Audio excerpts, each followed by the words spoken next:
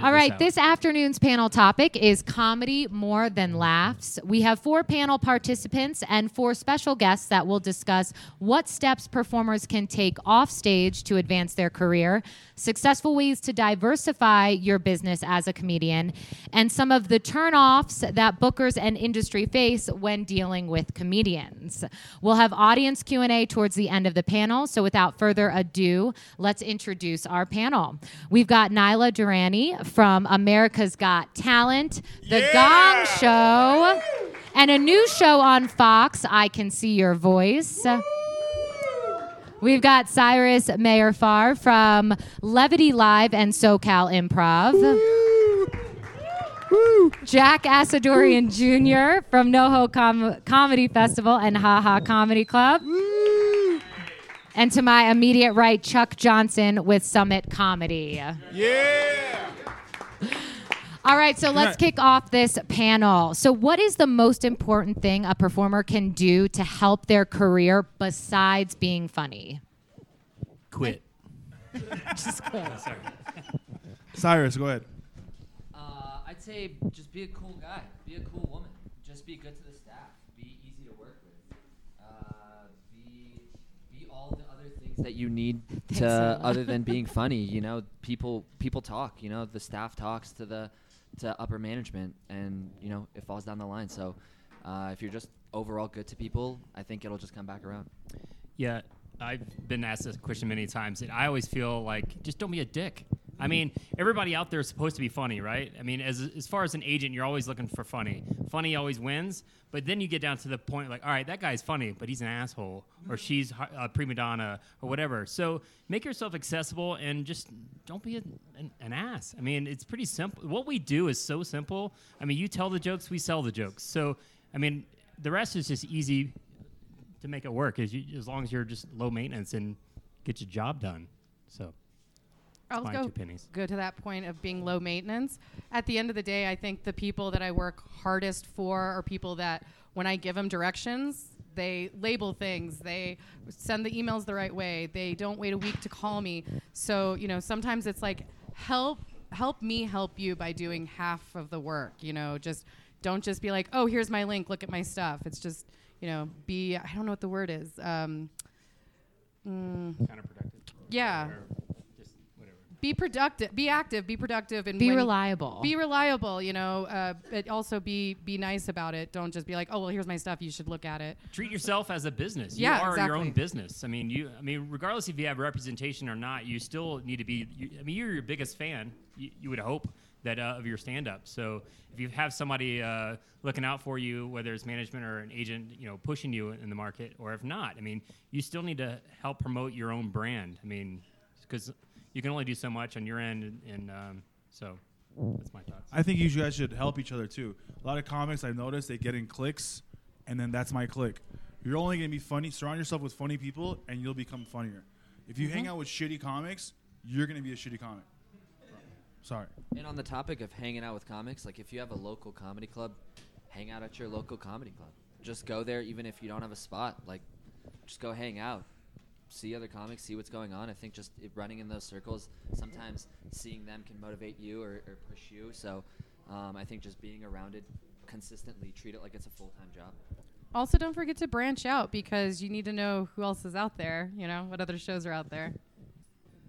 Yeah. Like America's Got Talent. Like America's Got Talent. No, I meant like the What's silly that? little vape shop on some corner who has like a really great show or something like that. And if you like, want to make it sure, at America's Got Talent, get sick. You know, go to some Get bar. Get a limp. I think Nyla makes a really good point I'm about a punching bag. diversifying It is your. totally okay. It's fine. It's not like I didn't cast the winner. Go It's blind, okay. get a limp. Who beat a comedian? Ooh, the room got really quiet with that one. And he didn't see it coming. He didn't. He didn't see it coming. I think Nyla brings up a really good point of being trying to diversify your act, and that kind of brings us to our next question. In 2019, is it possible or realistic to just do stand-up and nothing else? No.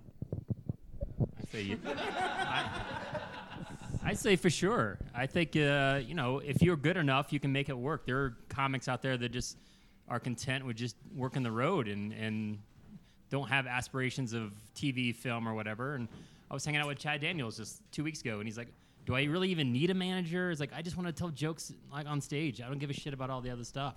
So perfect example. Like, if you're funny enough, you can just make it work. I mean, make a living doing it. So I feel like if you don't want to have a family and you're okay with being alone, then the road is for you. But the road sucks. It's depressing. It's very lonely. You hang out with strangers every night. You ended up making really bad decisions. Sorry again. all of a sudden came Jack's TED Talk here. Is this the after conversation or the before? I said this to Chuck yesterday, and it's kind of a cheesy quote, but someone said it to me, and they said, it's not about making $1 anymore, it's about making 20 nickels. But with that said, I still think you can just do stand-up and be successful, but I think doing all the other stuff gives you a better chance to succeed, because you're kind of, and especially with, camera phones and YouTube and social media, like your ability to build your own brand by doing so many different things, like I think is to your advantage. But it's tough to juggle. It's tough to really write consistently and go up consistently and do the other stuff of writing and producing and directing and trying to act. And but I think it plays to your advantage. I think you have to define success by what you want. Do you want to be a road comedian, or do you want to be on TV? If you want to be on TV, then yeah, you have to take those improv classes. You have to learn a little acting.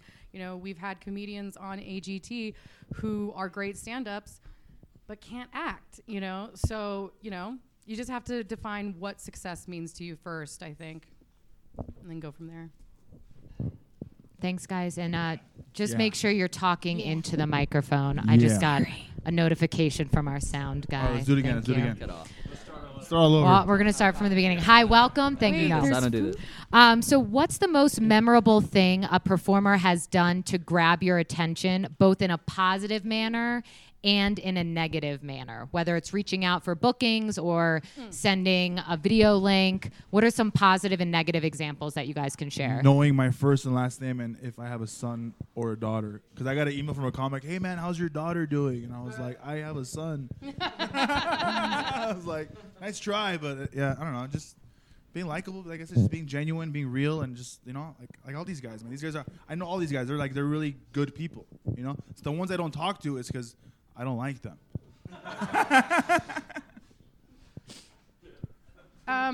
The best thing someone's done for me, and I definitely, I don't think everyone is the same person as I am. I know I'm a little different, especially with casting and everything. But there was a female comedian who came to the North Carolina Comedy Festival this year and missed me by a day. So she drove herself up to New York and was participating in a competition that I was at, to see showcase talent and everything. But she messaged me and she was like, hey, I missed you at North Carolina. I'm really excited to meet you. And I was like, oh my God, this girl took the time. She found out where I was going to be. She wants to be seen. She wants to be on my show. She's taking the time to reach out to me professionally.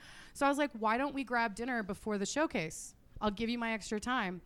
And I got to learn all about her, and it was just like this really friendly professionalism that I really enjoyed about her, and that was one way that she really grabbed my attention. And now, every time she emails me, I open that email right away, because I know what she's going to send me is professional. The worst thing and it's happened multiple times, and I'm sure it's happened to Chuck and you guys as well, is someone's like, I want to be on TV, and that's it. It's like, what the who are you? Thanks. Do you know who I am? Yeah. Just make sure you guys are writing professionally when you reach out to people. Gift cards are good too. She likes dinners. I like gift cards. I paid for that dinner. I'm joking. No, you didn't. No way. It was just dim sum. Yeah, I'd say professionalism. I think professionalism. I just, from your take from what you said, I would agree with everything you said. Professionalism, not understanding that we're all pretty busy and we're all got a lot going on. So if someone doesn't get back to you immediately, just know like it's okay to follow up. Following up, totally. I actually recommend following up, but I don't know. Calling someone excessively, I think or emailing someone excessively is something that I really don't like, and it makes it seem like you're not easy to work with. And you're not getting work. Desperate. Desperate. Professionalism. How important of a part does an agent, manager, or representation play? Again, there's so many different avenues in the comedy world. I mean, I always look at it like there's a big comedy wheel, and a lot of them start with C's. You know, the colleges, the corporates, the clubs, the cruises, the churches. They're all spokes of the comedy wheel. So there's so many different avenues. So some guy, if you can do all the spokes on the comedy wheel, I mean, it's fucking amazing. You can get it into so many things and get so much work. But some people just don't write their material that way. Like, all right. They usually start with the clubs. I mean, I've seen some comics just start with colleges, and they make a good living doing the colleges. There's one on my college roster right now. He maybe does one club a year, but yet he'll do anywhere from 50 to 70 colleges a year. And, you know, again, you talked about successful. Like, he feels like he's successful in that market, and he's making a good living. So it just depends on what avenue and what, you want to go down. I forgot the original question, but that's that was great. Thank you. Yeah. Right. Next question, please. Any other comments on working with a manager or how that would be important for a career? For television. For television. Personally, I don't care if you have a manager or not. There's people in this festival that have gotten on shows I've cast. They didn't have managers or agents. But I think after the fact, maybe if you're on my show, you definitely need somebody, because these requests are going to come in and you need to understand how to manage, especially if you don't understand the business aspect. So, yeah, that's it. Yeah, take a business class. I mean, that's not like a far-fetched idea. You go to any community college or whatever, take a semester of business class, like just simple marketing, whatever, to help promote yourself. And I mean, it's actually pretty brilliant. I mean, you need help too when you get to a certain level to someone to read the contracts, because sometimes you don't want to get screwed over, so you hire like a manager to take care of you, right? What are you doing? Taking photos. America's Got Talent over here. What's the one mistake you guys have seen people make that ruined their career or even their chance or shot at a career? What's the guy that just got fired from SNL?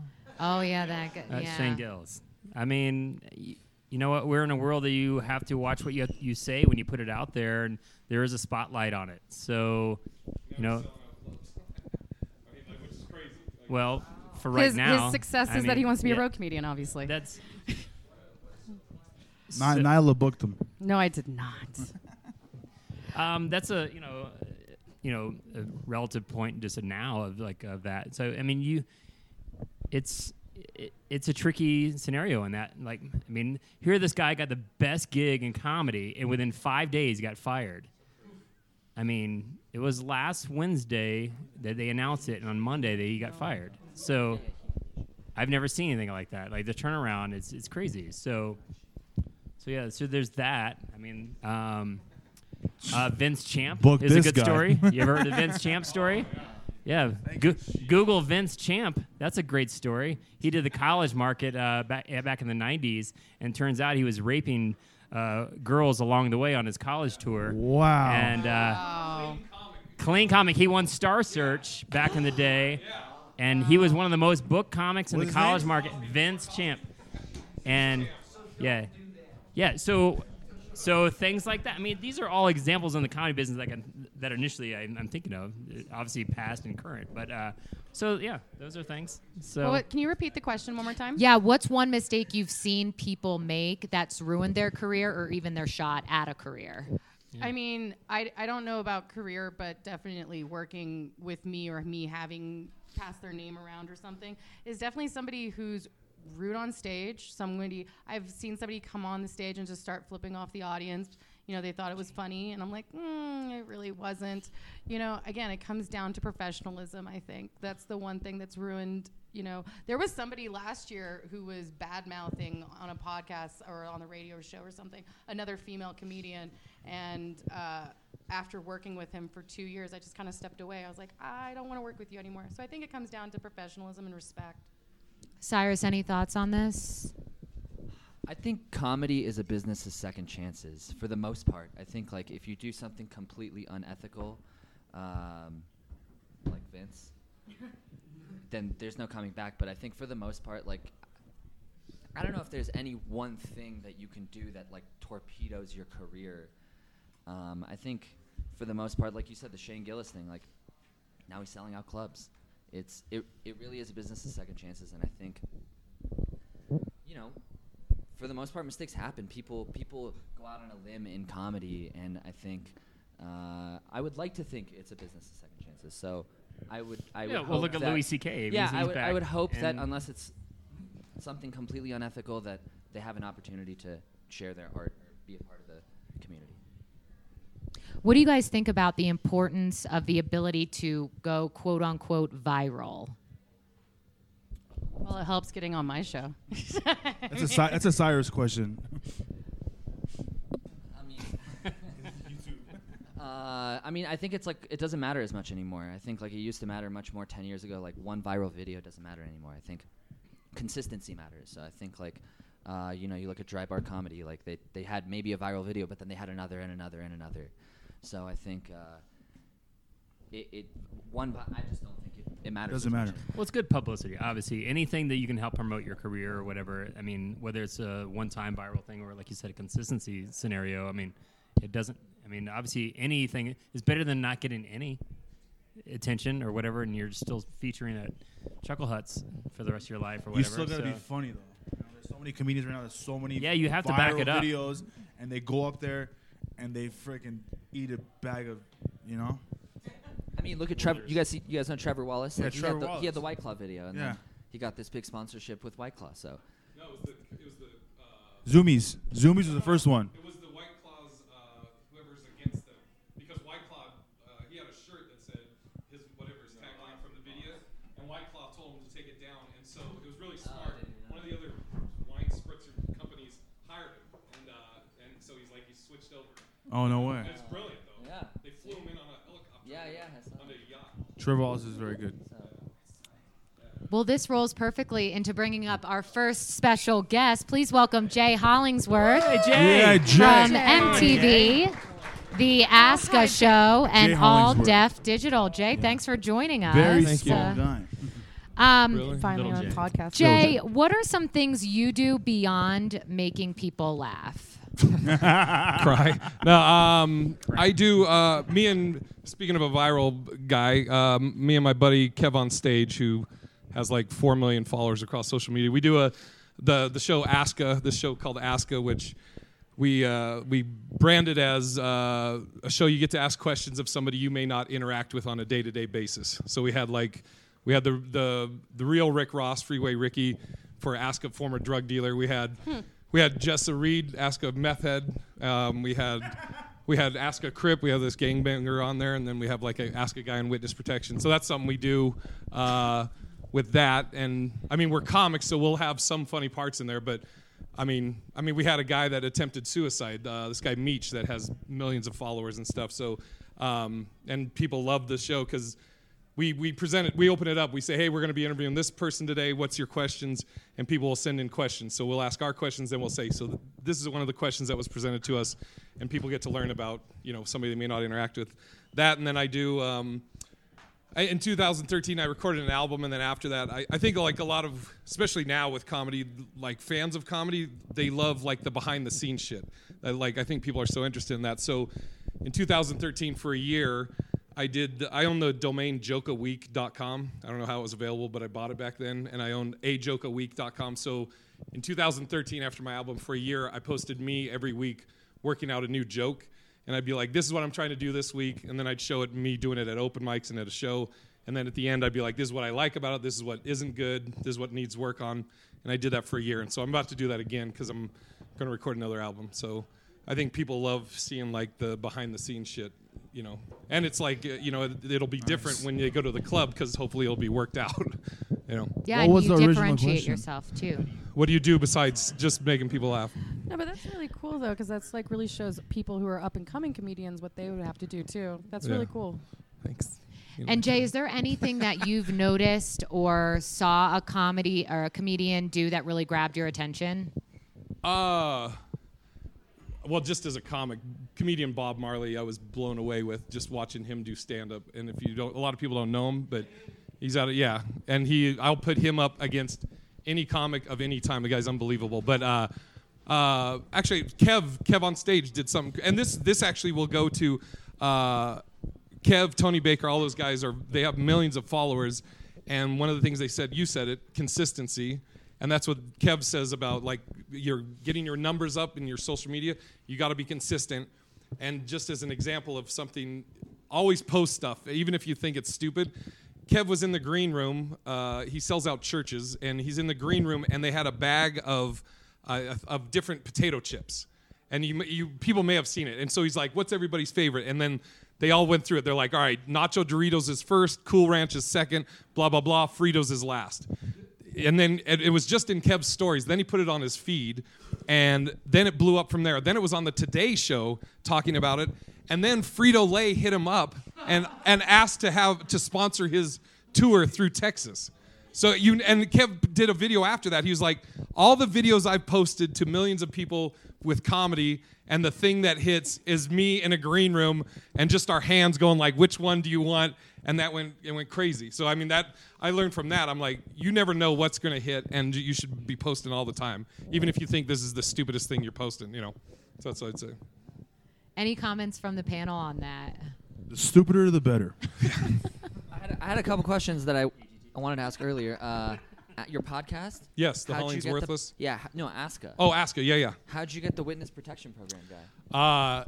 It's a friend of mine. I can't reveal who. Okay. But yeah, he did my podcast like a few years ago, and he's got a crazy story. Is the guy from Boston? It's a him. You want me to just tell you his name? Yeah.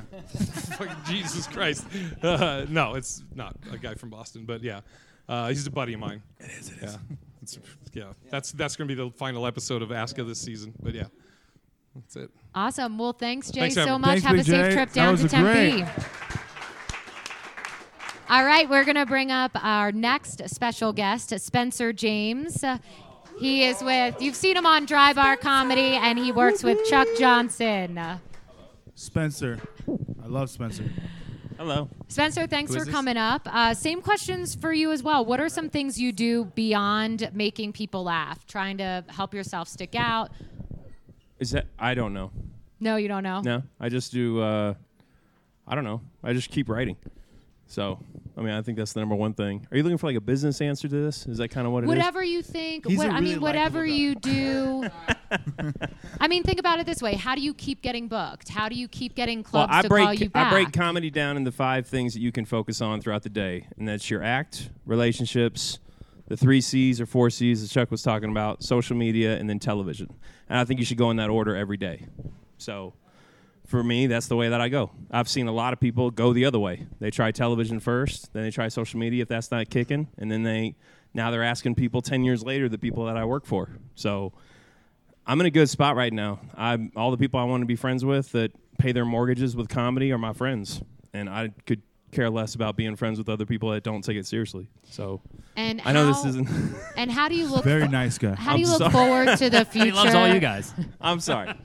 I take comedy seriously. That's I why love respect stand him, up. because he's just to the I point. love stand up. I love writing a joke. I like seeing how it works. I like being in a room that nobody wants to go into, whether it be old white folk or an urban crowd or whatever it is. It don't matter. So And Spencer, it sounds like you're in a good spot. So what do you do other than the things on your checklist every day to make sure that comedy is your future, and to pay your mortgage, you're just working in comedy? What are some other things you plan to do or do every day to keep that lifestyle? Well, one thing, Jay has the way that he goes about it, post everything. For me, it's not about social media and television. So it's how do I do that to get to the ultimate goals that I want to do? So, and now it's about that. I think bigger projects, long term, that's how I do it. I'm on ships a lot, so social media isn't really available to me. I'm on cruise ships. A buddy of mine, Landry, tries to do that. Landry tries to post all the time, but he has trouble with it. So about social media, you have to be consistent. Well, that's not an avenue that's available to me right now. So, but I'm hoping by March, there's long-term goals that are 6 months away that I'm like, okay, branding, marketing, all the things these people are talking about, that's the stuff that I'm getting into now. How do I stand out as just another white dude on stage that's speaking? That sucks that that's what it is, but... Hey, Spencer, what was your motivation to start doing comedy? The head casting director for Gilmore Girls told me to try it. Beautiful answer. I was Makes doing. me like you more now. I was doing improv, and I had an acting scholarship, and then someone said when I was like 22, 23, you should try stand up, and I was like, okay, that'll be easy. And then it was the hardest thing I ever did on stage, so I was like, well, I guess I'll do this for the rest of my life. So. Yeah. Well, a little tip for you and also everybody else. I'm kind of a problem solver, so anytime somebody says something like, well, how do you fix that? So you mentioned, all right, I can't do this because I'm on a boat or whatever. Damn, he's going to beat me to it. You know that like you can do like Hootsuite and set up all your posts like in advance or whatever. So you don't have to, you can do all this programming ahead of time and take hours one day and just set it up for like, say, Buffer. and yeah, whatever, and you can do this in advance. So I wouldn't use that as an excuse. Again, look at the how do you get over the hurdles of whatever you're. That's what I do in my business every day. Sure, I I've been doing understand. that from day one. Like, Sure. Here's a problem. How do I fix it? How do I move on? How do I get seen more? How do I get people come to Summit Comedy and instead of me going out and such? Explain Summit Comedy in one sentence. Explain what Summit Comedy is compared to all the other colleges, all the other college bookers. All right, so if you don't know Summit Comedy, it's 21 years old. My bread and butter is the college market. So if you had to say that, I'd say number one in the college market. Boom. So you can advertise that. You're number one in the college market. You know exactly what that slogan is that you're going to advertise and push. I don't know what that is. So for me, I don't want to push something, that isn't what I want to be. Does that make sense? Like I see a lot of people pushing. I understand what you're saying. I see a lot of people pushing things. Yeah, I don't know what that is. And for me, I'm just going to keep writing and hopefully it comes out in the writing. But Well, for me, and- finding the voice. Yeah. Yeah. So honestly, where I'm at, 10 years it took me to write all this stuff, and then we do the Dry Bar special with Corey and a couple other guys, and then now that's done. I think now I know how to do stand-up, so I want to write to what I want to talk about now. And I have 15 to 20 minutes of that now that is not online, it's not on TV. I don't want to put it on social media. It's something that I want to build into 45 minutes that I really like and that says, this is me. And then if I die right after that, I'll be happy. That's kind of where I come from with it, is to build something, and I don't want to advertise the product if I don't know what the product is. Well, the thing is, the followers you have earned them from whatever you've done, whether it's on stage or whatever, and promoting yourself. And they want to follow you. You don't need a title or whatever. But there's a It doesn't huge matter. gap between those followers, meaning dollars in my pocket. I have 2,000 likes on Facebook. That's not going to impress anybody at the Improv. That's not going to impress anybody at any comedy club. So there's a huge gap between me developing a following. Well, if I can make money, there's avenues. You know what my favorite thing is Margot Robbie. That's my favorite thing. If you look at, everybody know Margot Robbie? Everybody know who that is? She has like 127 posts on her Instagram. She has 26.7 million followers. She didn't get famous because of Instagram. There's avenues and vehicles like AGT that if you get on, who's the guy that just was there? Sound effects. Greg Morton. Greg Morton. Great guy. He's been doing comedy for, I don't know, 2 decades, 3 decades? 20, 30 years. And he was doing all this stuff. Then he gets on But AGT. never said he was a comedian on stage. No. You notice that they steered him away from Really? saying a title. Yeah. Well, he's a phenomenal. I remember, it wasn't 2 years ago, he was beating the Can we curse on this? Yeah. Okay. Fuck yeah. He was beating the shit out of spiders and cockroaches in the Looney Bin, Tulsa, at the house. The house over here. He was beating it with a broom. And he was in a suit, and he was beating it with a broom, and he broke the broom, and he threw it like a fucking spear through into the other room. And then 2 years later, he's on America's Got Talent, and I hope he's doing well. He's a great dude. He's a great guy. But there's these avenues that exist that will pick you to say, you can advance, or if this is the product, we know what that is, we'll advance you. So my main thing is I don't know what I'm selling yet. So I have another solution to his thing. Okay. Much easier. Is it much easier? Only because I've seen another cruise comedian constantly post stuff, and I've even asked him, I'm like, how are you posting this? You're out in the middle of the water, And what he does is he emails photos and exactly what he wants written to whoever runs his Instagram account, sister, mother, whoever, girlfriend, whatever, and they just post for him. So if you have somebody in your life that's willing to be nice and take and copy paste, that's the easiest way you can do that. Honestly, I love seeing there's a comedian on this festival, and she posted about, we were just talking about it, I think. She posted about coming here or going to a show, and it was all about waxing her lip. It was hilarious. I like seeing those videos because all of a sudden now I'm like clicking on your page. I'm seeing other things. Maybe you put a minute clip of your comedy. Next time you're in my town, I'm going to make sure to come see you. That's why the consistency is important. Get somebody who's able to help you a little bit. I understand. I think with me in comedy, I'm all about how am I going to be, if someone comes across my shit 100 years from now, what are they going to think? I have one thing on IMDb. It's laughs on Fox. I don't mind that. That took a lot for me to get that. Everything I've gotten to this point, I feel like I've earned. I feel like I've done it the right way. And I feel like I can talk to a lot of people that said, you've done it the right way. So I don't want to just start throwing out the window to make a lip gloss and video. Like, I don't, nothing against her making it or you're interested in it. Yeah. But what are my interests and what are things that I want to do with my time? I feel like I'm in a good spot where I make enough money doing what I love to do. So how do we keep doing that at this moment? This was hard enough to get here. Yeah. I'm not just going to start fucking with it, and making it something else. So it's okay. I don't. Thank you, Jack. Don't be angry. So what? I'm not. No, I'm in a great spot, man. No, I'm in a great spot. Not at all. I think there's a lot of guys, especially in here. Exactly. I mean, there's a lot of guys that are making a living doing whatever it is that they love to do. I don't know what the next step is or how to get there. I don't think anybody does. Like that, the Frito story or whatever that was. I don't know what it is, but I do know that there's things that I'm working on. Like I said, there's television too. There's social media and then there's television. Well, I like writing, so maybe that's the avenue for me. So in the past year and a half, 2 years, my background is theatrical. Maybe it's a theatrical agent. Maybe it's to be a PA or a writer's assistant. Maybe I want to get into a room somewhere, just to get someone coffee. I don't know. So of course, maybe you move into casting and you start casting television. Start casting people? Yeah. No, I don't think that's. I think the best part about this industry is that they're like the best and worst part about this industry is that there is no blueprint.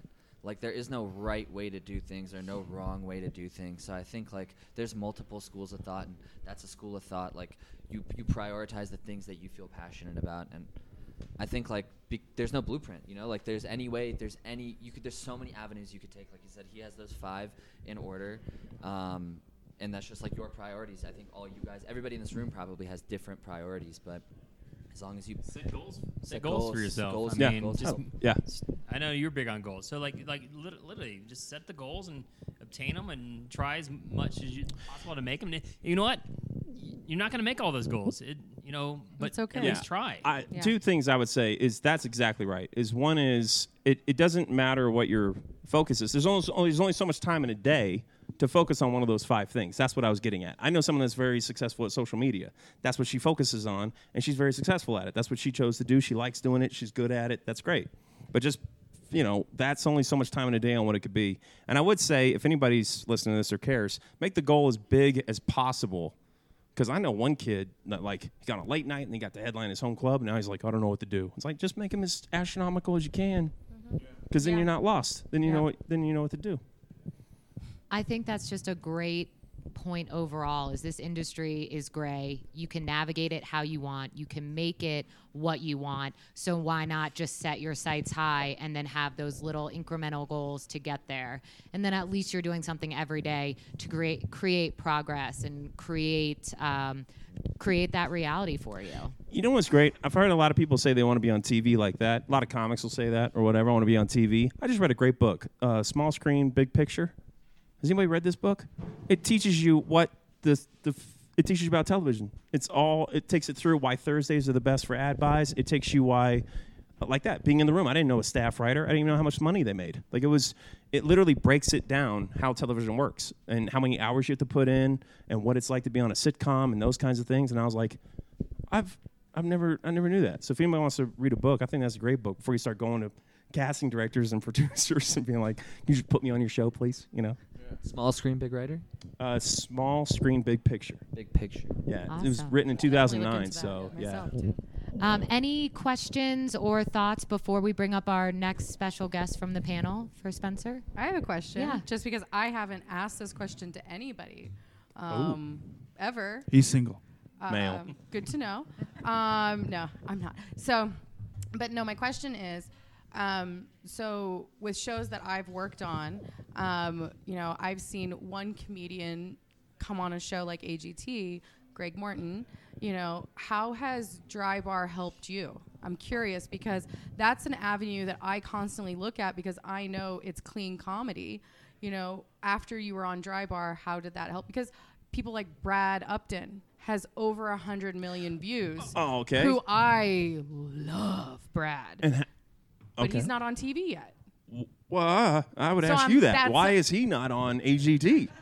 Why is Brad? I love Brad. Brad's the reason, a big, Brad- a Brad big is- reached- influence Brad's for me. I have an answer. I have an answer because Brad can walk to the mic. Brad reached out to Brad and was talking to another casting producer 24 hours before I reached out to him. So he's not working with me. That's why. No, I'm kidding. No, because sometimes just like Sam Comro, I think is a good example. It took him 4 years to get on our show.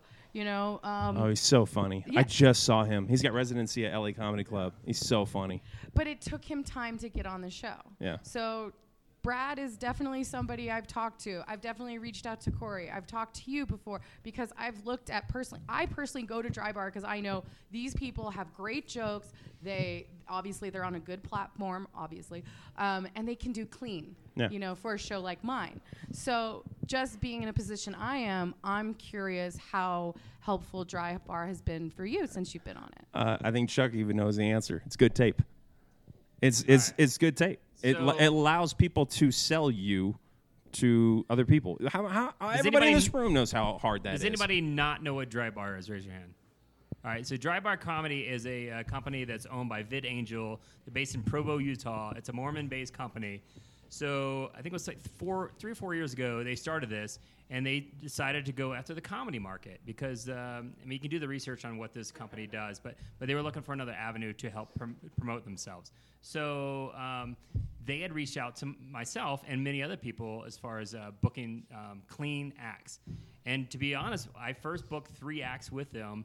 Mainly just for that, like looking for, these are comedians that I know that have trouble, they can't get a TV set or whatever, they're just great comics, but just don't have that push or management or agency to help them get a TV set. Were they on your roster, Chuck? They were on my roster. So it was 3, it was Arvin Mitchell, Jesse Campbell, and Tyler Bowe. All those 3, I was like, hey, we need to get you a new tape, and it just worked out that they had reached out to me, and I booked all 3 of them, and they got an amazing tape out of it. It was a 40-minute clean set that I can edit to whatever I needed. You know what? And it worked out pretty well for me as well because they came to me and go, holy shit, those guys are great. Do you have more? And I'm like, well, fuck yeah, I got tons of people. Whether or not they're with my college roster or not, I just obviously know a shit ton of comedians. So it turns out that I booked 43 specials for them so far. So, and mainly for that purpose. Obviously, I went out to the people that I like to push in the corporate market, because I do corporates as well. So I was like, all right, and especially in the corporate market, you need to have a good tape. If you're just at, say a club tape and it's just not production-wise, they're always gonna look at quality of that aspect. So I did that just for that. So Spencer was one of the guys I reached out. I was like, hey, I started working with Spencer Moore with doing some corporate stuff, and I was like, hey man, and that's before all the viral stuff. We didn't know what it was going to do. Yeah. I mean, I've been booking for a while with them for 2 years now. So yeah, so it was just cyclical because it was about 6-9 months before these things even started coming out after you tape. So they're taping again right now as we speak. So those will be released probably in the spring, and you know what? And they've changed it a bit. They're shorter sets now. It's 20-minute sets. You know why? Because I think they're running out of clean headliners. Yeah. Yeah, so it's easier to get as far as time. So now they're looking for 20-minute sets. The pay is cut down to a third of what they were offering, but people are still doing it just for that reason, to get a really good tape out of it. There are residuals on the back end if you do go viral to pay off your production costs. I don't know what that is. I mean, I don't know if do you get paid? Yeah, I've gotten good checks. All right, so once you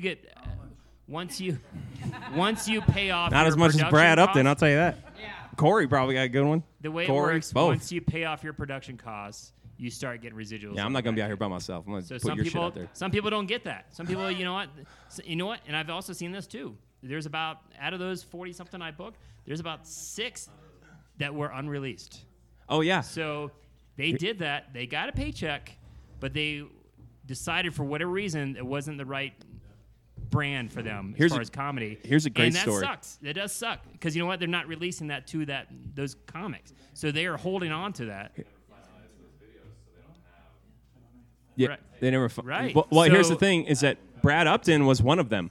That's the funny thing about it. Really? Is that Brad? I don't know if you know this. I didn't. There was a group of guys that got taped, and the video started picking up traction. So Brad emailed them, and his video wasn't playing. It wasn't on. They didn't even put him up. So Brad emailed them and asked, "Hey, how about some of these other guys that have taped? How about you put them on your Facebook view channel now and see what happens?" But he emailed them, or else we never would have seen Brad. Brad reached out to them and asked, "How come you're not putting The these up?" squeaky wheel gets the grease, man. Yeah. See, try. One Reach simple out, email. Be professional. I was weekly emailing the kid who was doing videos and saying, do 3 minutes to 5 minutes 40. Call it this. And he's like, this makes my job easy. Yeah, thanks. And so that made Yeah. they wouldn't have put 5 of mine out, but they did. And now I got a decent amount of money. And my followers have gone up quite a bit. And then I've learned how to use Facebook ads and Instagram ads Yeah. to get into the shows. Yep. So when I book weekends, I'll just book a fee if they're small. Right. Yeah, every comic that's been released on there usually gets about 1 million views, which is impressive. Yeah. Yeah. And shows like mine and casting producers that I work with and myself do look at that. I would for say that's what sure. it did. It just made other people. It's 7 minutes or 6 minutes of clean that someone can look at and say, "Oh, maybe I can use this guy." That's what I had it for. That's what's been the benefit. So. Yeah. You can book like a luncheon in Bakersfield. Oh God. Chuck just. No, he found me through him. He's Summit Comic. I got a laundry list of stuff I can't say. I can talk about animals and caffeine. That's on the list. I can't. Any final thoughts for Spencer before we bring up our next special guest? No. All right, thanks, Spencer. Joining the panel, we've got Jasmine Ellis coming up. She is an Austin-based comedian. And you recognize Jasmine from the Moon Tower Comedy Festival. I'm coming next year. Saw your set last night. You did. Oh, well, I was supposed to be drunk, like that one. Yeah. Okay. Okay. Okay. How are y'all doing? Sorry. Great. So, Jasmine, same question for our previous guest. What are some things that you do beyond making people laugh to help yourself stick out, build your brand, build a following, all that kind of stuff? Well, I'm probably one of the least senior comics on the panel today talking about this. So I'm still in the stage of hustling a lot, and I'm very excited about it. So for me, I am constantly, like, of course, just doing the simple legwork of like emailing people, catching up with people, touching base, not being aggressive about it, you know, not like forming fake relationships and pretending to know people's kids' names, nothing like that. But like just making that effort to stay connected with people who've seen me before or people who booked me before. One other thing that I'm doing, and basically because I'm staying in Austin and staying in that market for a little while at least, and you can get a great following for shows that you're putting on, and that really helps you like build up your social media following because it's very grassroots. So I make a point of like connecting with people on social media, on Instagram, on Facebook, like really just staying engaged with the people who are engaged with me. And also just like as a minority woman, there's a little bit of a niche there of like people who are specifically looking for Black female comics. So I'm making sure to follow those people who are wanting to follow people like me. You know, if you're a fan of XYZ or like maybe like a Black Lady sketch show, if you like that show, you know, I'm gonna like some of your stuff and you're gonna end up going, oh, who's this girl, and liking me back. So I'm just like doing the small work to build up the online following, but then not letting that get in the way of actually doing the work in the clubs, like being at shows, like just constantly trying to write. I've been trying to make myself write 10 jokes a day. I have not been sticking with it, but I've been trying just because I know that if I have a quantity of making more and more writing, okay, if I write 10 jokes a day, one of them may not be garbage, right? But if that means 365 jokes in a year, and then if I evaluate, that's like 20 minutes in a year. You know what I mean? Like maybe not, but you just want to keep thinking and keep pushing yourself. So I'm just hustling, really. Well, that goes back to the goals. I mean, whether you reach those goals or not, I mean, you got to set that. I mean, that's great that you do that. So. Yeah, and Jasmine, with you being out there hustling day in and day out, for some of the newer or greener comics that might listen to this podcast after the festival, what are some things you've noticed are immediately successful, or what are some things that you're doing that you notice, oh wow, that booker responded back to me, where you've seen like a high success rate in some of these specific tactics that you're using? nothing is immediately successful. Okay. Like I don't want to like flat out say no, but I feel like every booker I have to like, and the fourth email, we're clicking. Like it's for me, things don't always happen instantaneously. Like there's festivals I applied to, got rejected one year, in the next. I don't have this idea that any one thing is the thing. There is no one opportunity that will change everything in my career. So I just keep going and keep trying. I think some things that have been successful are just taking that time to meet with people after shows, because complete strangers are your supporters. Do not depend on your friends. Like especially new people. Like after a year, the novelty of you doing comedy is over. It's not cute. It's not fun. They don't care that you have a show on Friday. So you want to be talking to people and thanking them for coming out and listening to their stupid little story, because like that sounds so bad. I hope nobody who likes me listens to this and goes, "Oh, she thought my story was stupid." But like engaging with people, because those people are going to like your videos and share your videos. And if you decide to go the merch route, and then like I've even had, like I just sold out a brewery show that fit about like 150. And I don't know anybody in Bentonville, Arkansas, but people who've seen me in Oklahoma and in Texas and Louisiana were like tagging friends and family in the post. So like just little things like that, building it up and always being grateful to who's paying attention to you. That's what I see like the most positive returns for, if that makes sense. And I think that goes back to a lot of what the panel has been saying about being professional, being gracious, because sometimes that word of mouth is going to sell out a brewery show. Yeah. You're putting in the work.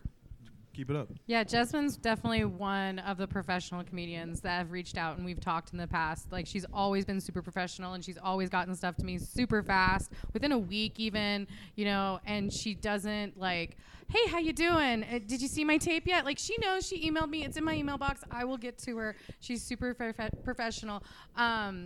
But you did say something. You're like, you stay after clubs, after shows at the clubs. Yeah. And I just think that that's awesome. And I get like people have multiple shows, but I do see comedians that just stay in the back and that don't mingle with the audience. Yeah. And even when I was an audience member and I wasn't a part of anything close to the scene, that's what made me come out to the shows more. Was like, oh, I feel welcomed. Mm-hmm. So that's an awesome point. And Jasmine, is there anything that you see other comedians do that really grab your attention and make something stand out for you? Like in a positive or negative light, or both? You know what? Both. Let's hear both. Give examples. Not names. Oh, no names. You can give examples. Everybody's path is their own. I definitely, like you were talking about hanging out at the club and being around, which is good too. I think sometimes people get a little too caught up in the hang though, like amongst their peers. And like you're saying, like if you're around better comics, they make you better. And like one thing, open mics are super important, but like don't let the reaction of your peers deter you from what is good, if that makes sense. Like sometimes it's like I've seen comics who are newer and the back of the room is cracking up because they are saying stuff that is just like, because of the shock value of what they're saying, or because they're doing so bad. And they learn to like love a negative reaction and think that's a good time. And they kind of just get in this circle of like, oh, I had a good time at the mic, Everybody laughs, like, your 12 friends laughed, Also, I made a deliberate effort to work clean. I started in the Dallas market where they have Backdoor Comedy Club. Weird enough, Clean Club, Backdoor was the name. But yeah, and you had to work squeaky clean to do that. So I would work clean in that room, and then I just took like every ridiculous gig that came my way. Like I did like a Nigerian wedding a year ago.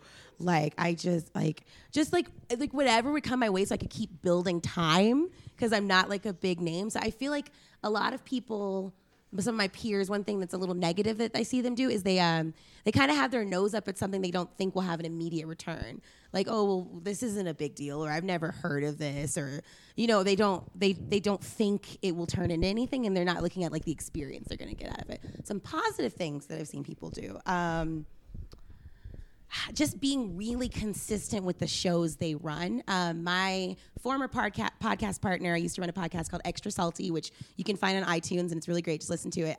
Kai Krebs and we ran a show, and we made like a really great effort to connect with comics that were coming through Austin, because like Austin, I think, is one of those cities that are like on the come up. Like it's not LA or New York, but I feel like it's almost there. And when we'd have in my head, That's funny. What do you mean? Okay, why the belly laughs on that one? Well, What, there is is it just, there is two is comedy Austin just festivals in garbage? Austin. Is There's it two. like what was that?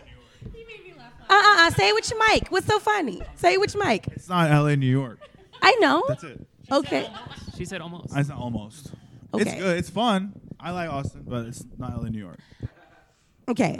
Well, I came from haters. I'm not hating. Just I came from a scene with even less industry exposure. Yeah. So it was a great place to be. And a lot of people want to come through there. So we just made like a really conscious effort to follow up with comics from LA and New York and other scenes that we wanted to perform with and make sure that they were taken care of on our shows. And we treated our own show, even if it was like kind of just like a bar show vibe, we treated our own show like a networking opportunity. Every time that you're like, to me, there are no shows that are for playing around. Like I always want to have a good time, but nothing, like, you know, some people kind of categorize, like, this show is just like whatever, and this one matters. They all matter. Every single show I do matters to me. And that's how it should be. Yeah, that's a great point. Yeah, you never phone it in. I mean, I do see a lot of comics that just, you never know who's in the room. Yeah. I mean, I've seen some comics just like I go in LA and such and just drop in and see a set, and I just see somebody just phoning it in, and I walk away like, you know what? Sometimes I'm looking for people. I look for people all the time, so I'm always have my eyes open for whether it's a corporate or a college or whatever.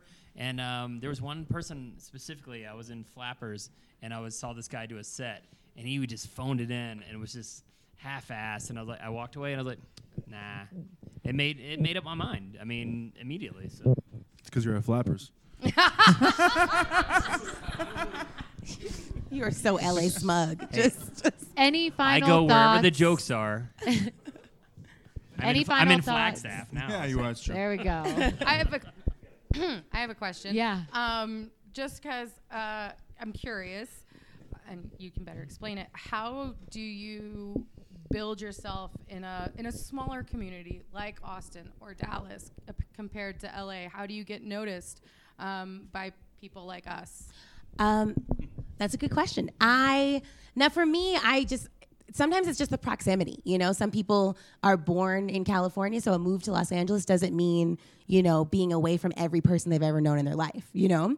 So for me, I was born in Texas, so I kind of went that route and started there. But I'm not going to act like that makes me trapped. So how you build up yourself in a smaller scene is like, take advantage of the opportunities that are there. Like when I was in Dallas, there were people who were like, oh, well, I don't do that kind of room, or I don't do this kind of room. And I would make a point to go to every kind of mic that there was, just to get on as many stages as possible. But also, I applied to a lot of festivals, maybe a little like early in the game, but I think it got my name out there. Like I was like 1 or 2 years in applying to festivals.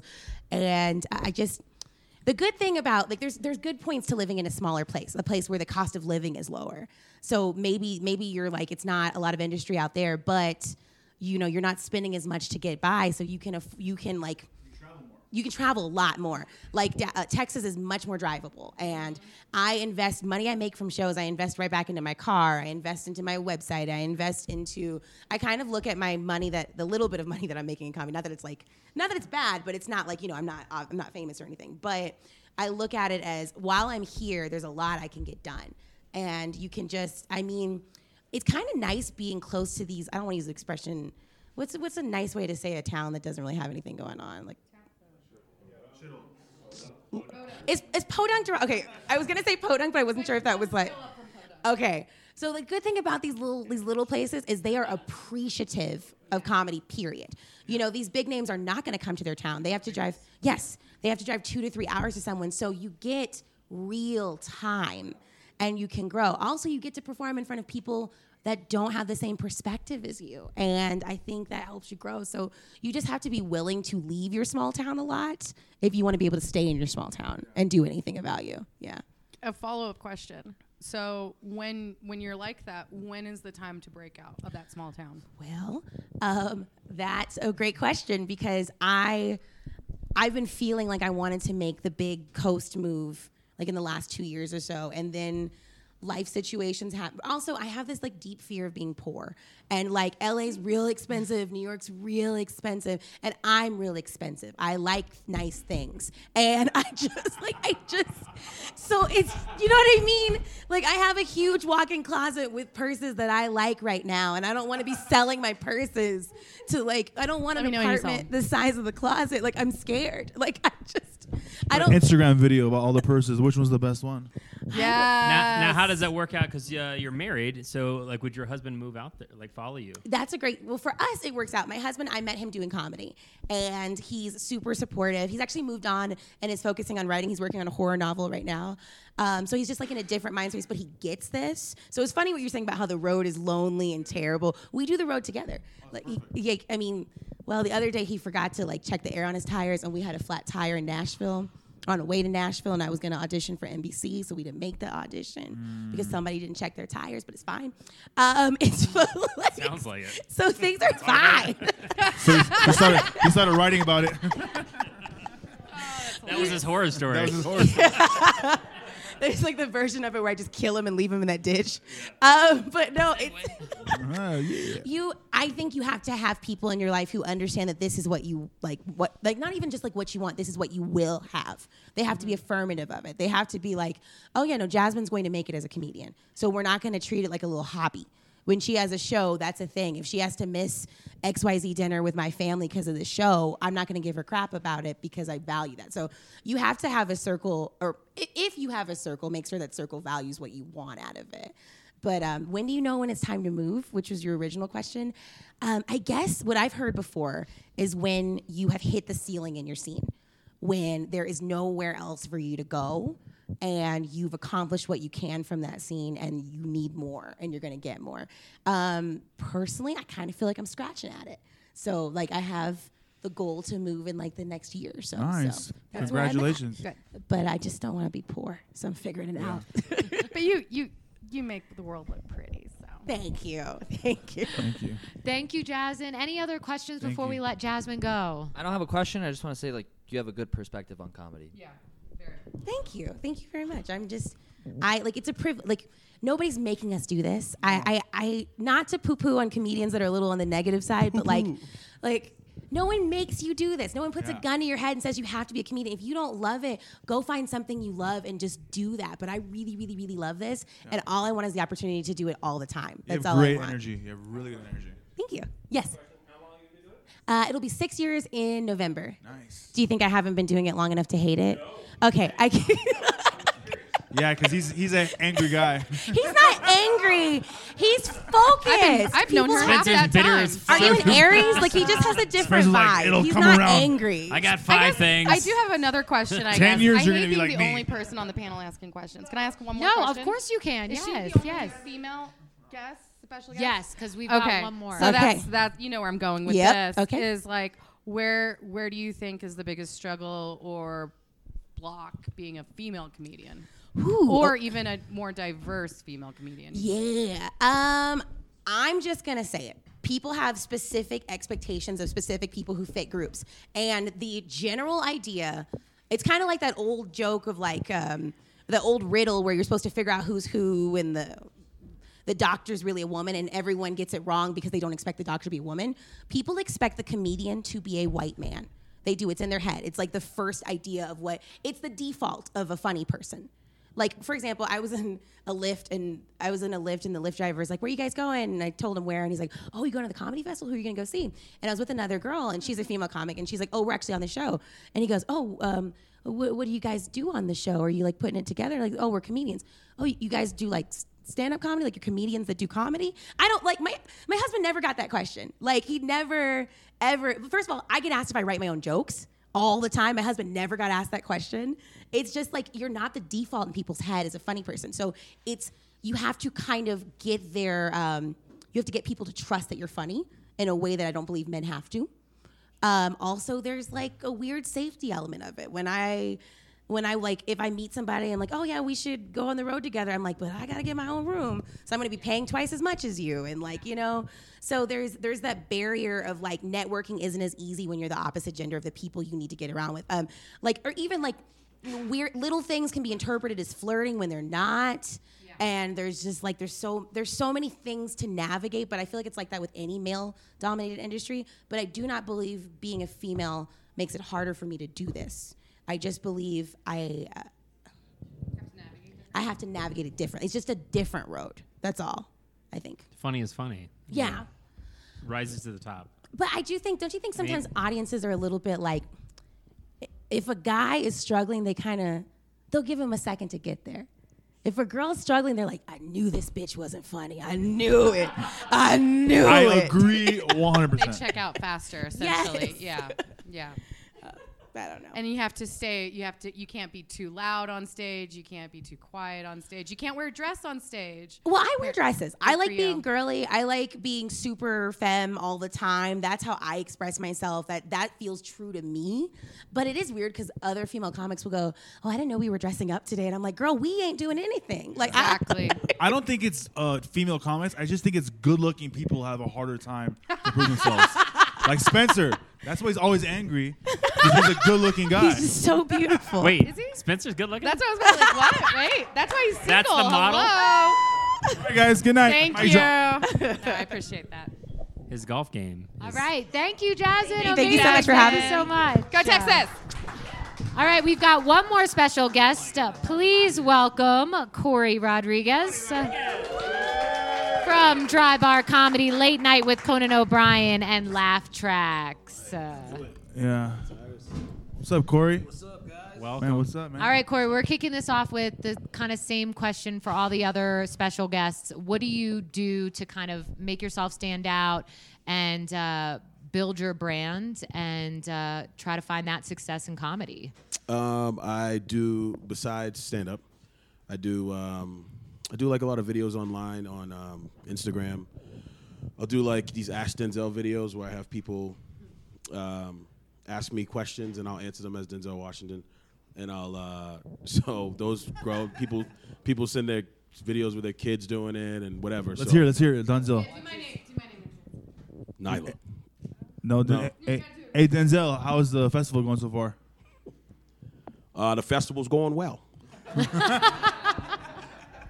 It's not bad. Huh? So I do these videos online, so people will hit me up, and I'll do those. So that's fun. And besides just the stand-up, I just try to. The theme of this whole podcast has been consistency, and I think that's the biggest thing for me. From day one of doing stand-up, I just feel like if I was consistent, that everything else is just so easy. Like if someone can leave you in the room and fucking walk out, some booker can just walk out the room and leave you in the room.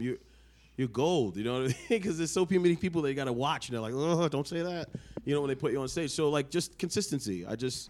That's how things have really grown for me, and everything, and not thank you, and not being afraid to this is after years of doing it for a while, but not being afraid to bet on myself. So if I go to some club and I've never been there, and clearly I'm a headliner, I've been headlining for a long time, but if someone's like, I've never seen you, I'm not too cocky where I'm like, well, I'll only headline. I'm like, fuck it, I'll feature because I'll headline next time. I'm pretty sure. You know what I mean? And I'm not being a dick about it, but I'm just saying, I'm being honest. How long you been doing it? Stand up? 13. 13 years. Yeah, it was 13 in May. It's great. So that's just kind of how things have built over time, just being chilled in those situations and just going to do it. And how has your hustle changed from the beginning part of your career to 13 years in? Do your daily tasks stay the same, or? I think I work a little smarter now than I used to work. I used to, I just know what I want. I know if I'm going to a mic, I'm working some shit out, and I'm not just going there to say stuff that I know works. You know what I mean? I'm going to work out, and I don't care. Early on, I used to feel like if I would go do a mic and somebody killed in front of me, I was like, oh shit, I got to go back into the bag of good stuff, Yeah. But now I don't care. You know, I don't care if you kill in front of me. I'm here for a purpose, and so I need to see what's going to work out of this stuff that I'm doing. No matter how good you do in front of me, I don't care.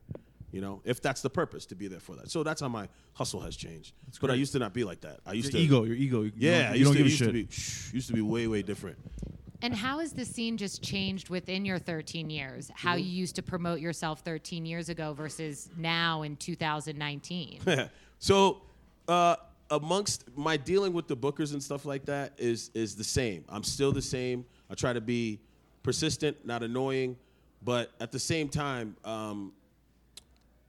like there's this weird place you can be. Okay, so let me answer your question. The way it's changed is that I think the comics have started to change a bit in the way that they view the way they do what they have to do. Meaning, many comics will call me and they'll say, like, they'll be like, oh man, I can't fucking get booked. You know, this person won't book me, they won't book me, or whatever. They keep putting these shows together, they use the same people. I'm like, when was the last time you reached out? Well, I reached out last year and they didn't get back to me. And I'm like, well, you gotta fucking reach out.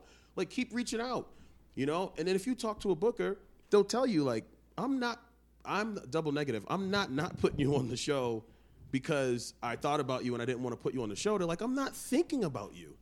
Like, you're not in their mind. They're not purposely not booking. I'm sure there's some that they're like, not this guy. But they're not purposely not booking you. They're just putting on who's around, who they know is doing well, who they see online's doing well. So they're not sitting around like, oh, I got to get everybody who I haven't talked to in a year on the show. And so, like, this is the conversations that I have with a lot of comics, and I'm, like, trying to talk them off the ledge constantly.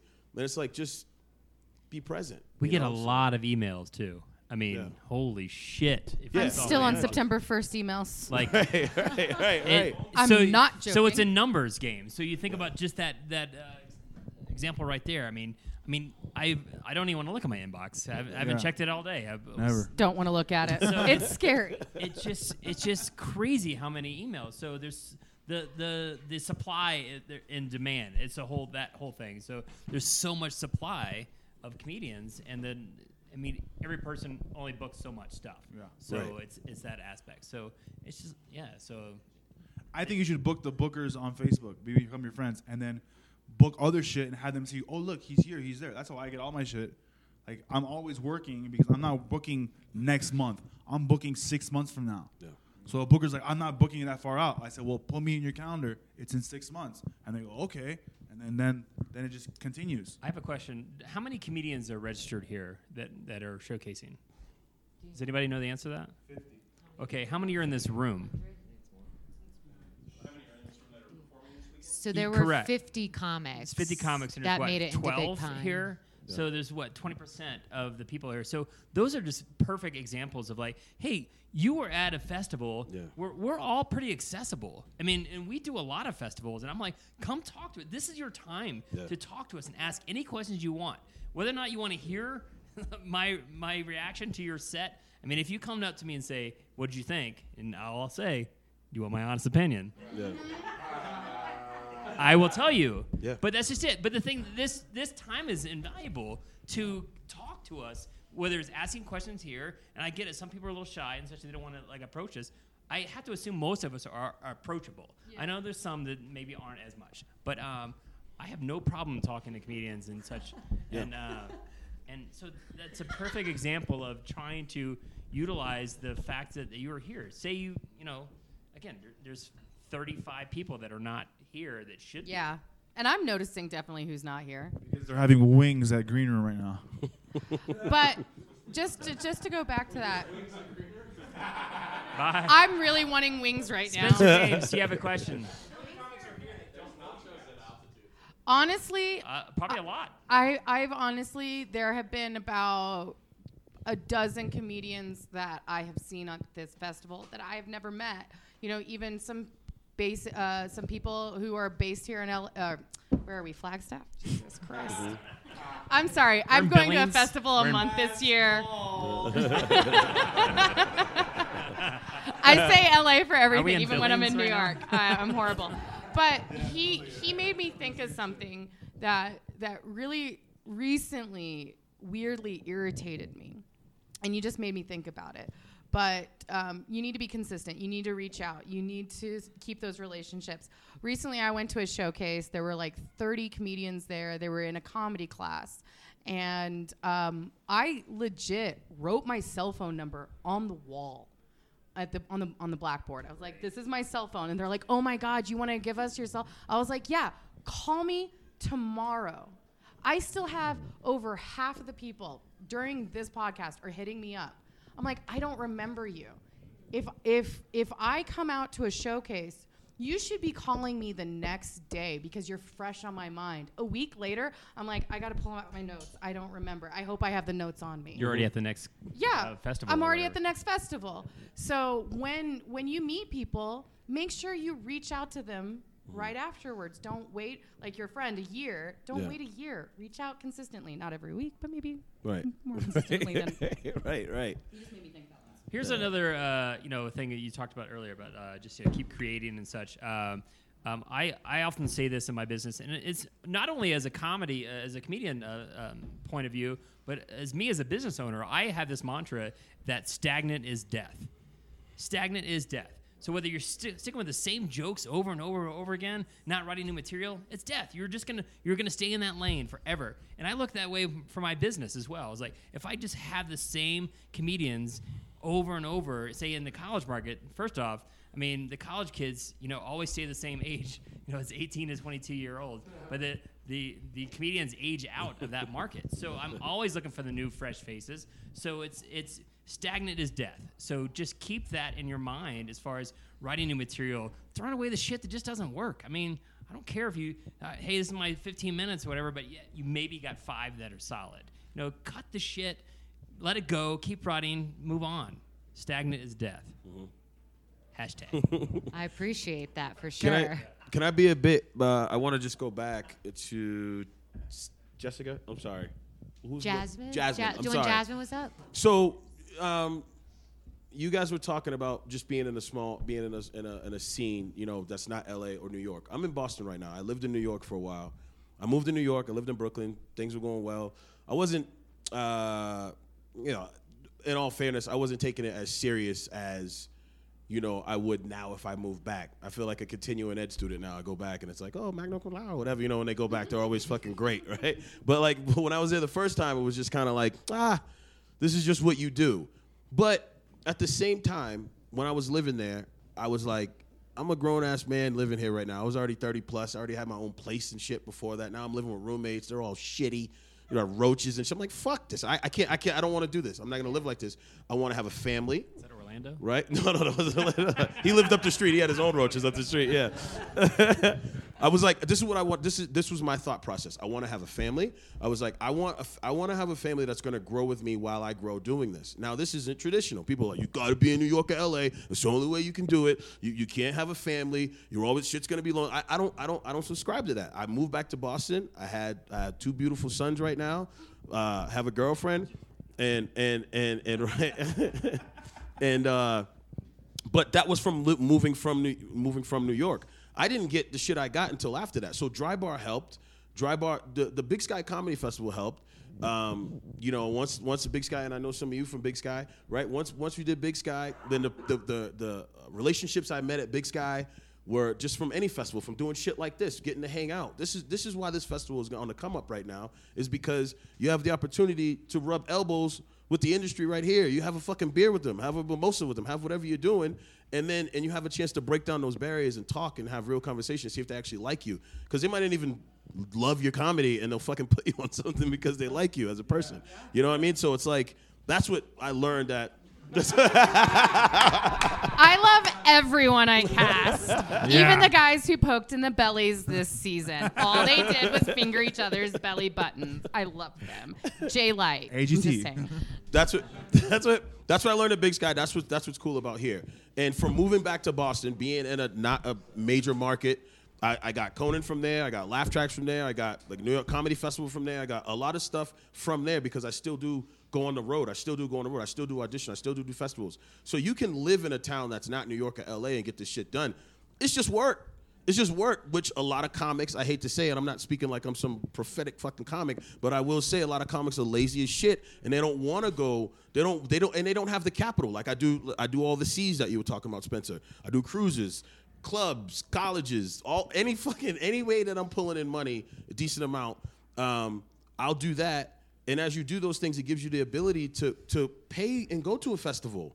Go to a fucking festival. But if you don't have the money and you're like, oh, the wings free, and like little poor ass comics, you can't go then you can't do anything. You know what I mean? It's like you're just looking for handouts the whole time. Are the wings free? You know what? I'll buy everybody wings. Free wings. You know what I mean? Everybody wants some wings, we'll just buy some wings. No, I mean, I like free wings. I'm just saying, if that's all you can afford when And you're there. in closing, But I think it's a good Free point. wings You for said everyone. that how long have you said you've been doing this? I've been doing it 13 years. But you said you started, so it's almost like you said magnum cum laude. Yeah, right. But it brings a good point. Like, it is like school. Yeah. You don't just graduate. You have to get there. Right. And it's just I've been working consistently, working hard, and then again being able. you to are afford those likable, things. bro. Yeah. I've met you so many times. You're nice to everybody. You're so likable, and that's why you're doing well. Yeah. Thank you. And you're hilarious. Yeah. Thank you. But the likability makes me want to watch your set. 100. Yeah. The likability. You're so you're funny, man. You're just good. Thank You're you. gonna make it. Thank You already you. made it, but you made it. Was it me that reached out to you from AGT, or was it Destiny? You did. So I pulled up this. You pulled it out. Relax. Yeah. So. Did I say you Dial-up. suck? I don't know. No, What you did I didn't say that. I You would never write said, "Hello." Oh, fuck, And he's then- going to read it. It's like the Bert Kreischer thing all over again. I didn't do that. No, I'm she gonna was very post it. professional. She was professional. Let me see. But this is what sucks because I wish I had dealt with you. But this is what happened. You were like, "Hello." Brian Baldinger told me I should reach out to you. Now Brian was at the Big Pine Comedy Festival. This is where all those connections Big Sky. come in. Big Sky. I'm sorry, Big Sky. So it's like all these fucking connections. Everything I got came through connections from laugh somebody tracks. else. Yeah, he books laugh tracks. And so, anyways, she was like, Brian Baldinger told me I should reach out to you. I am casting for America's Got Talent. I think you're really hot and would love for you to come back and hang out with me for a little bit. Oh no, not that part. I'm sorry. Just like her.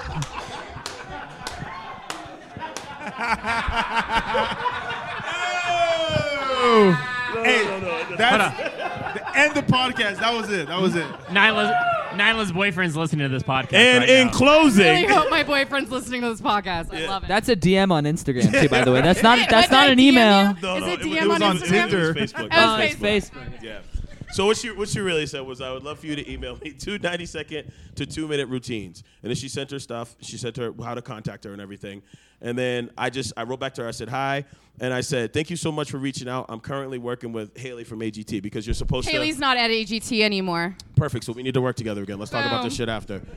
But I was And then- told that you're supposed to be like, if you're working with one of the producers, you have to say right away, one at a time. So I was like, oh. But yeah. So anyways. And then the follow-up email was, get sick. That was in Snapchat. I don't have the follow-up. That's all I was going. Lose a limb. Lose a limb. No, she wrote back, Haley's the best, is what she wrote. That's what she wrote. All right. This is fun. All right, guys. So we are starting to run really short on time. So let's take a couple questions from the audience. Go ahead. I'm going to have to repeat it back into the mic, just so you know. Okay. I'm from the same scene as Corey, from the New England scene. Hey. I'm just going to kiss your ass for a second, but Corey is who we watch to be like, he's, of all the people, because there's some legends that have come out of Austin, but of all the people, we watch Corey to go, what is he doing? He's like setting the bar for us, and I want to just say 3 quick specific Corey things that I've learned that's helped me. And one of them is he has more jokes, just always writing, always workshopping shit. You never see him 2 times in a row with like just this tired ass shit, which Boston is sometimes a place where you're like, I've seen this for 20 years. He's the person that we look to be like, damn, this dude has hours of shit. The other one was he used to have like clipboards at the end of shows that would take people's emails. We would back on it and we'd be like, go get your fucking actress for that show, get your name. And we would like laugh at it, and then I was like, wait a minute, he's killing. He's the only one with a clipboard. Get me a fucking clipboard. And then the other thing was just There's a program for that. Where we're at, and I learned this specifically from Corey, was if someone gives you a foot in the door or a vouch, you kill for them, so you make them look good and you make yourself look good. So those were just 3 Corey specific. I think you should take him on the road with you, Corey. That's my dude right there. That's my dude. Thanks, Brian. That's my brother. Great job. That's my dude, man. Any other questions? Yeah. Go ahead, Anthony. You know, when you're moving forward, like you get an EPK and everything, you're trying to stay on the professional side of it. You know, when we're sending you those emails and trying to reach out and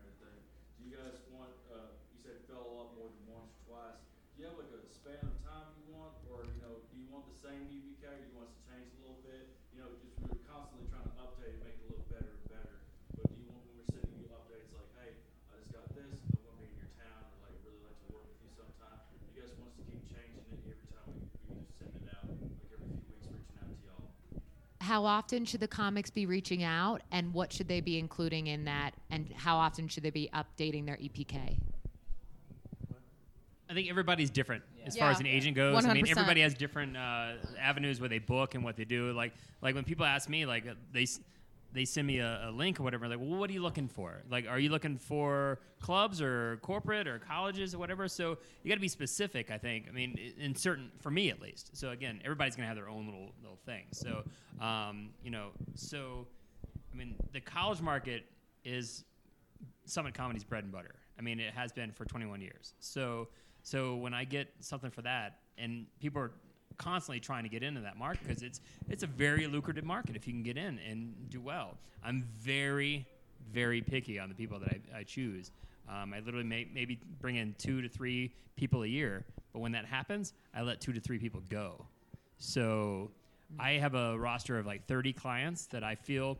I don't want to be the William Morrises of the world that they brag about. We've got 110 comedians on our roster, but they're not all getting serviced. So Can I just say, with Chuck, he will work the shit out of you.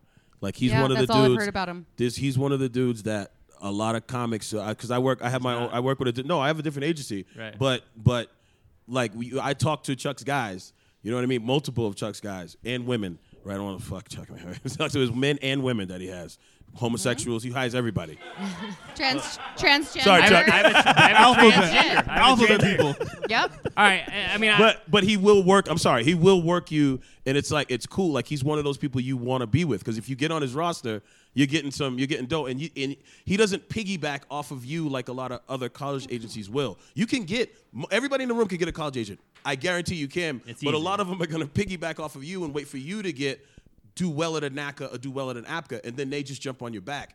He's calling you to give you gigs, whether you've done a NACA or APCA at all. He's like, hey, I got this gig for you. That's how you know you're with a good college agent. Well, I always say that when you're on Summit Comedy's roster, it's part of Team Summit. Like everybody that's on my team, I take care of them. Whether it's, I mean, I'm constantly talking to other agents outside of what I do and try to help them out, whether it's casting and such. And I mean, I don't want to toot like a horn here, but I literally just signed Jasmine last week. What? Yes! Good. That means nobody else is getting that shit. And hold on, and I've had my eye on her for a little bit, and I've been watching, and I watched a lot of stuff, and we've corresponded. Like, you know, I'm very picky. I need to see more material. I can't. Right. Yeah. And it's just things like there's a pecking order. Like, yeah, great. The fact that I'm talking to you is the first step. That I've seen 5 to 7 minutes or whatever that to get in the door, and they're like, great, now send me your hour. That's usually when I lose half the people because they're like, oh shit, we need an hour. Yep. Fuck.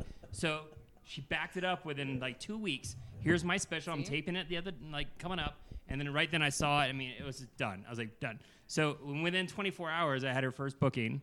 So I've got her. And I mean, it's University of Wyoming, whatever the fuck, whatever. Good luck, drive safe. But still, like that was just last week. So thanks for that. But like again, like a good agent, again, you need to find somebody that's gonna work as. I mean, you should be your biggest fan. You should be your biggest fan. You are a comedian, and you need to work on your business and such.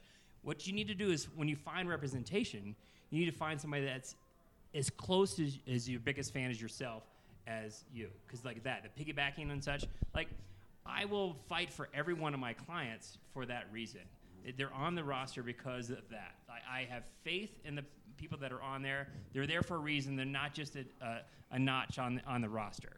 So if you're not getting work and I can't sell you, the market tells me that. The market tells me, you know what? It's just not working out for you. It's time to let you go. Spencer. Oh, Jesus. Wait. Anthony had a question. I just want to definitely answer it really quickly. You asked how often is too often. Personally, for television, just because, you know, with TV, normally for the show recently, or for Gong Show, or for the show I Can See Your Voice on Fox that's coming out soon, so I hope you all watch it. But for shows like that, it's only usually a 3-month increment of when I'm casting. AGT is totally different. It's usually 9 to 10 months. So if you are reaching out to somebody like myself, I think you should definitely be reaching out every 3 to 4 weeks. Because if I haven't heard from you in 2 months, I've already cast the show. But if you're like, hey, I sent you that tape, is it good enough? Okay, I can change it up. What do you need changed? Something like that is definitely more important for me. So for television, if you are in contact with somebody like myself, I think every 3 weeks to a month is the best time to reach out.